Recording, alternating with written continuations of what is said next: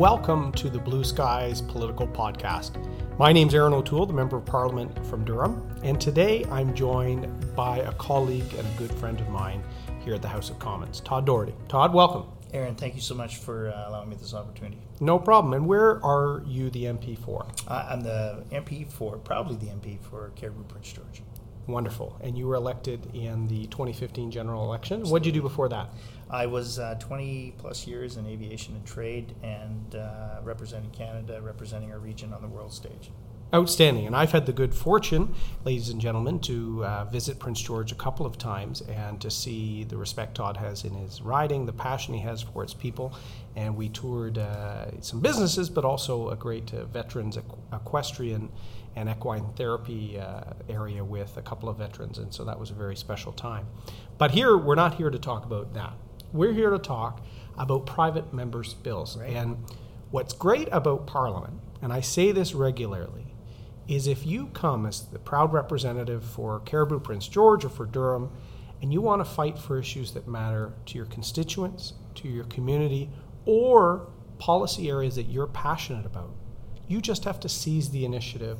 And Bill C-211 is an example of that. So why don't you tell us about the bill, Todd, and why you chose this as your private member's bill? Absolutely. Well, Bill C-211 calls on the government to develop a national framework with respect to post-traumatic stress disorder as it pertains to our first responders, our veterans, and our military.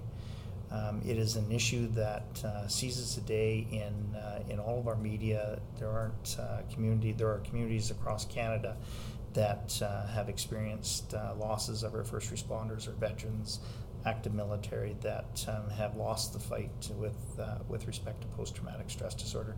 It is a disease, it is an illness, it is an injury that we are now only just beginning to understand. And you mentioned it earlier. We've got in my riding alone, we've got a Community for Veterans, Paul and Terry Nichols, that did some great work in bringing awareness to the changing face of our veterans. That it's no longer just the World War II veterans or the Vietnam veterans or the Korean veterans or even our World War I veterans, but we now have men and women in their 20s that are coming back, and they're forever changed from the horrors that they've seen, the tragedies they've experienced, and that has impacted them. Our first responders every day, whether it's police, fire, ambulance, police, or even our corrections officers, our 911 dispatch, nothing prepares you for the tragedies that you're going to experience, whether it is the sights, the smells, or the human tragedy. There's nothing quite that prepares that for you. And everyone handles it a little bit differently. What might trouble me may not trouble you. But now, on this issue, though, yeah. The first time I met you in Ottawa as a brand new keen member of Parliament from BC, we had a great dinner, and you told me about this passion. What led you to fight for this? For, as you said in your speech, for your over 600 days of being a parliamentarian fighting for it. Were you working on these issues before you came to Ottawa? Yeah, my background in, now you're going to date me, back in the late 80s, I worked with at-risk youth, at-risk adults, suicide prevention, crisis intervention. I took that training, that background, and really applied that to my personal life, whether it was coaching hockey, whether it was working within my community. A lot of my friends are veterans, a lot of my friends are first responders and are active military. And you only need to look at today's newspaper to see how post-traumatic stress disorder and PTSD is impacting our friends, our colleagues, and our families. So that I knew that if, a wise man told me that if I was fortunate enough to be elected and fortunate enough to have the opportunity to represent Caribou Prince George, pick something that I was deeply passionate about and do whatever I could to champion it, because you never know what role you're going to get. You never know if this opportunity is going to come again.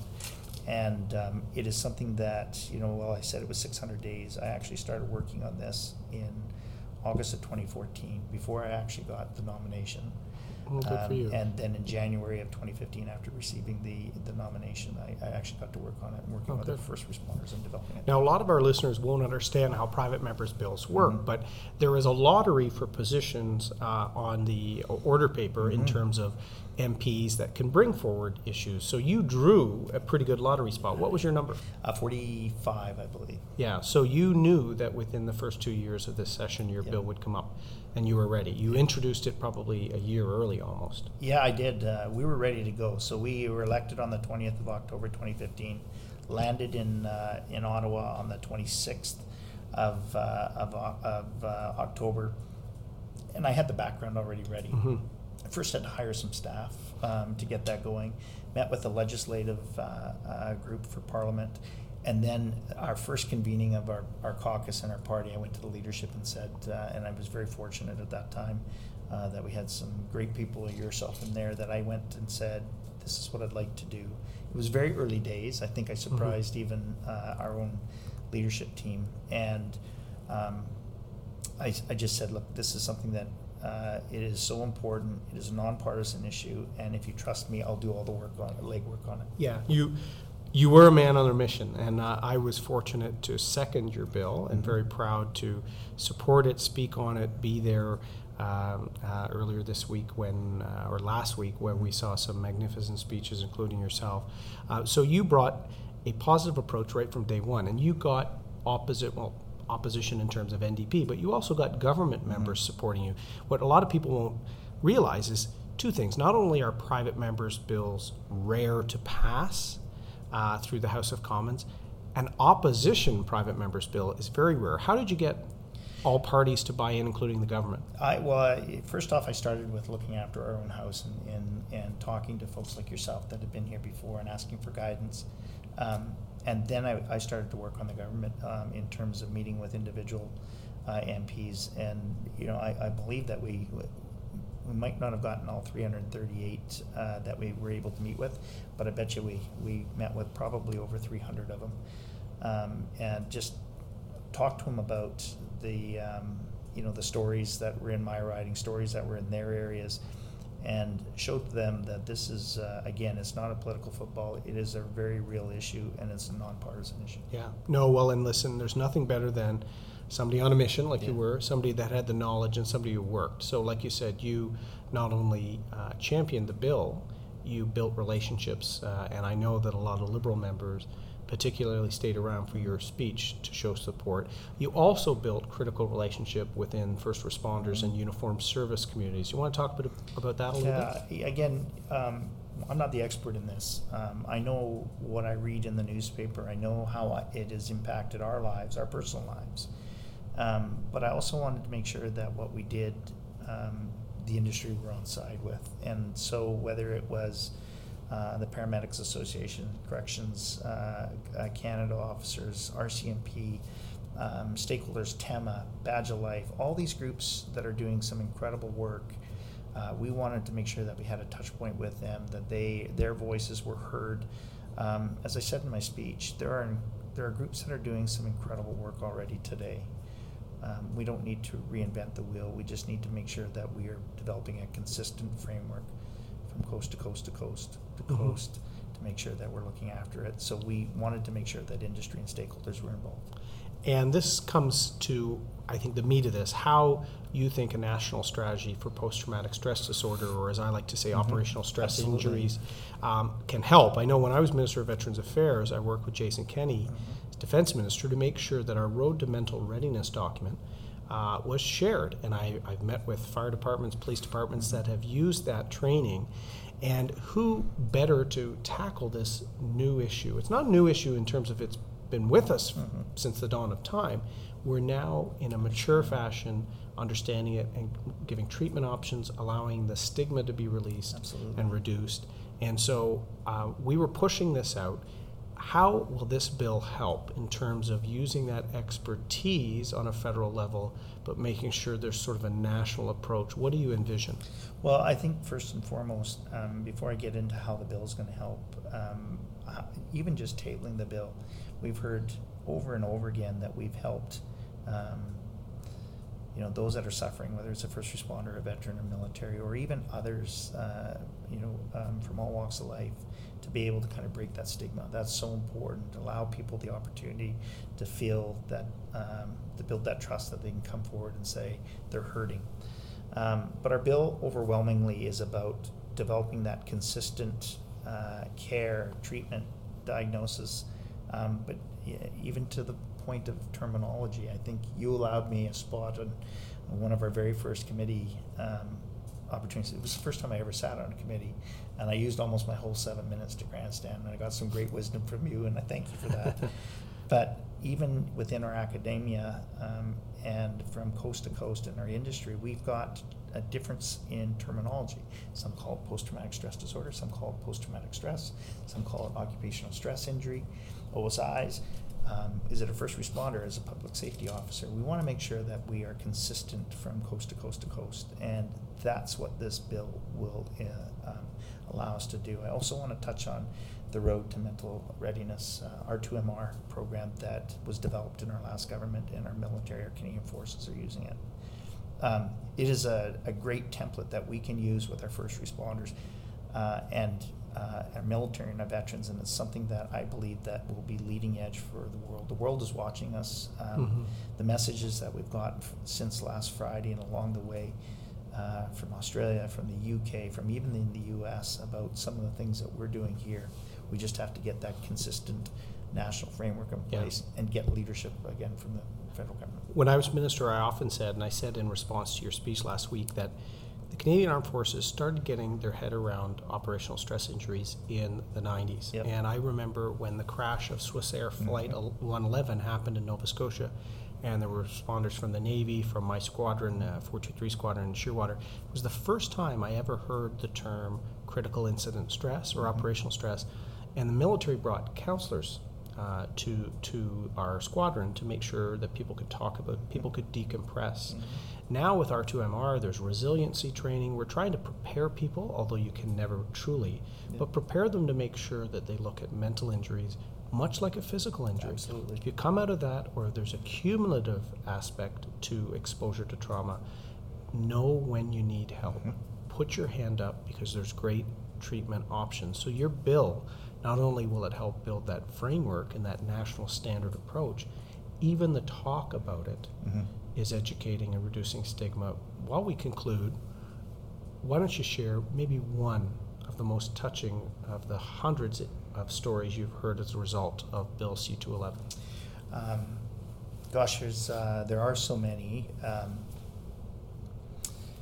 I think the one that sticks out, and it's well publicized as well. There's a staff sergeant in Prince George. He's a good friend of mine. I've known him since 1999. He's one of our leading officers in terms of our serious crimes.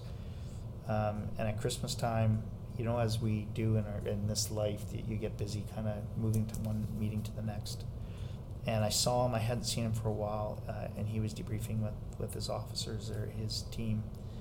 And I just patted him on the shoulder and said, "Hey, I hope you're doing well. I haven't seen you for a long time. I don't know if, I just hope things are well." And then I kind of walked past.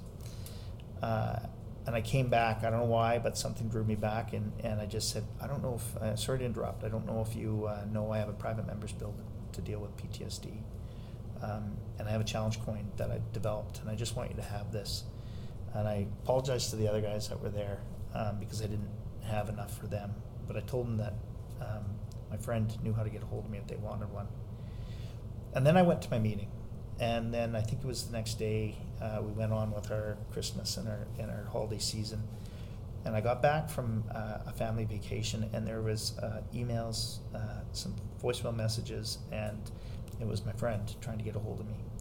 And so I phoned him, and I said, "Hey, what's going on? Everything all right?" And he said, "Look," he goes, "I don't know if you believe that things happen for a reason." And I said, "What? Absolutely. What's going on?" And he said, "That day, something drew you back." And he goes, "I was at my darkest point, and I hadn't talked to anybody about this. I hadn't confided to anybody. And essentially, I was saying goodbye." And he says, "You gave me that coin." And he says, I'm not kidding you." He goes, "You saved my life." And he goes, I went home that day. I told my wife what I'd been dealing with for the last 8 years. And I want to be the voice and the face of your bill. And he goes, because it'll save lives. And I'm living proof every day of it. And I'm happy to say that, he's doing incredible. He's still leading he's still working, but he's getting help, and he's there with his family every day, and he's healthy. So, yeah. Wow. No, and I know from talking to you the countless stories and impact you've had, showing that we care about those Absolutely. who care about us. We need to serve here in Parliament those who serve us in uniformed services across the country. And like programs like Let's Talk, Mm-hmm. sometimes it's that one thing that stimulates a talk and to say, look, I need some help. Yep. And there is help out there. That's what reducing the stigma is.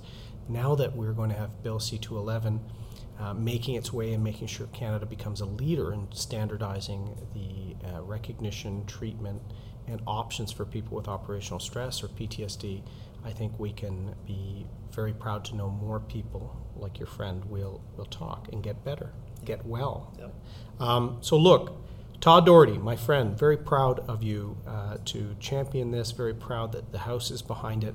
It goes off to the Senate next. But Bill C-211, a national framework for helping those and our first responders and military and uniformed services with post-traumatic stress disorder, making sure there's a national framework, an example of the fact that doesn't matter what seat you have in the House, doesn't matter what side of the House you're on, if you're passionate, knowledgeable, and work hard and collaboratively, you can do a lot of good. So what a great way to end the parliamentary session. We're here in the opposition leaders' boardroom waiting for our last vote. Yeah. But listen, our whole caucus, and I think the whole House of Commons is very proud of you, Todd. So Thanks. you have a great summer. Thank you for your passion for those who serve us. Aaron, I've said this time and again. I just want to say thank you for your friendship, and moreover, thank you for your leadership, because we're a better team with you here. Absolutely. So listen, thank you very much for listening to this very important Blue Skies Political Podcast. I'm Aaron O'Toole, the Member of Parliament for Durham. Tune in for more podcasts throughout the summer. If you have any ideas on topics, if you do want me to dredge up war stories from the Conservative leadership, I will do it. Email me through aaronotoolemp.ca. Follow me on Twitter, Facebook, Instagram. I want to serve you in Durham and on issues across the country that matter. So today, I'm very fortunate to be joined by Todd Doherty, the MP for Cariboo Prince George. Thank you for listening.